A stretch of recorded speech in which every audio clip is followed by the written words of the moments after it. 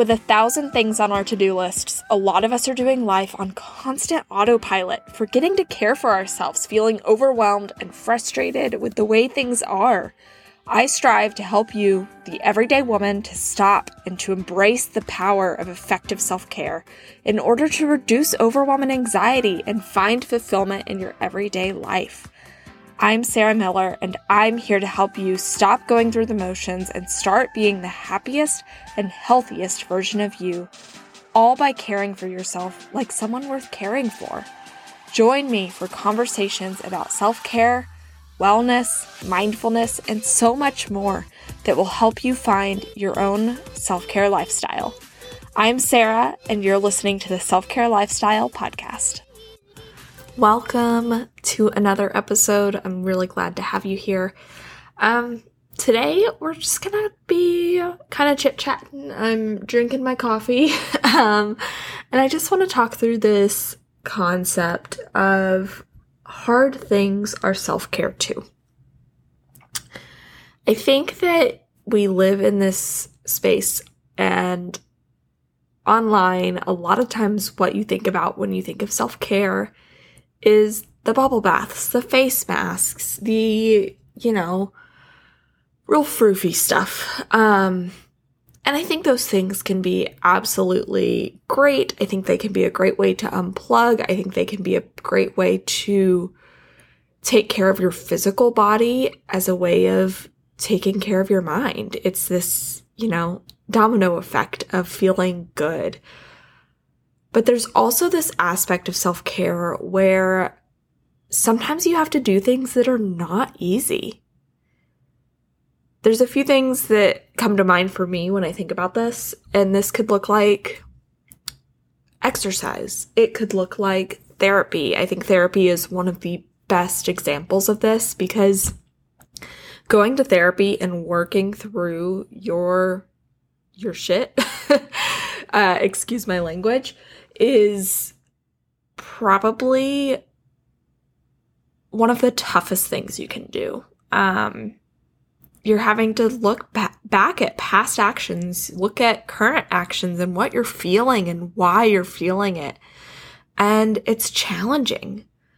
But I do believe that it is a really powerful way to take care of yourself. I have to admit, I have had bad experiences with therapy. I'm not currently in therapy, but I still think it can be an amazing tool. Same as things like meditation. Meditation is really, really challenging for me, but I think that using tools to sit in quiet and to do things that are hard to better yourself are absolutely a part of self-care. One of the first things that I would say comes to mind for me that I need to work on, that's a hard thing for me when it comes to self-care, is exercise. It is physical movement. It is taking care of my body in that way.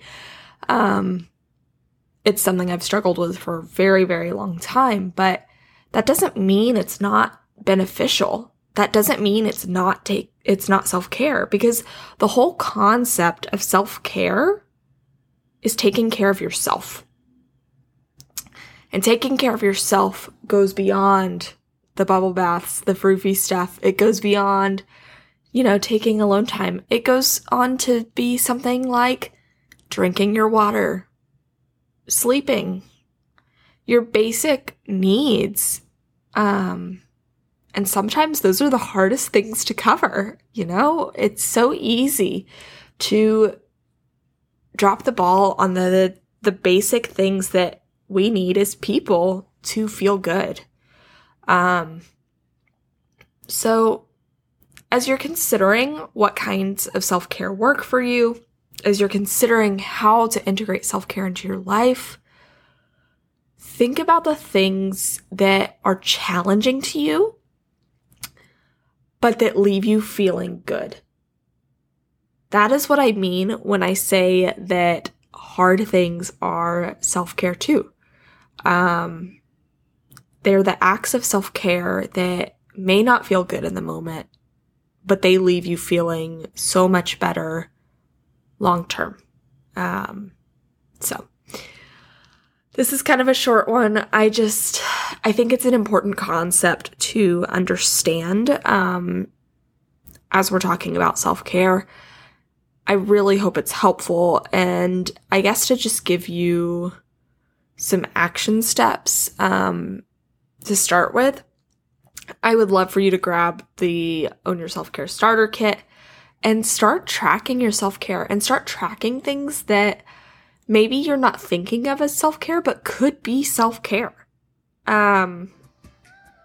Just think about that. Thank you so much for joining me today. Before you go, be sure to grab my free Own Your Self-Care Starter Kit by visiting theselfcare.life/ownyourselfcare. This kit is specially designed to help you identify what kind of self-care will work best for you. That way you can start developing your own self-care lifestyle. If you'd like to stay connected, find me on Instagram at Sarah Strives or on TikTok at The Self-Care Lifestyle. Thank you so much for listening, and I will talk to you again soon.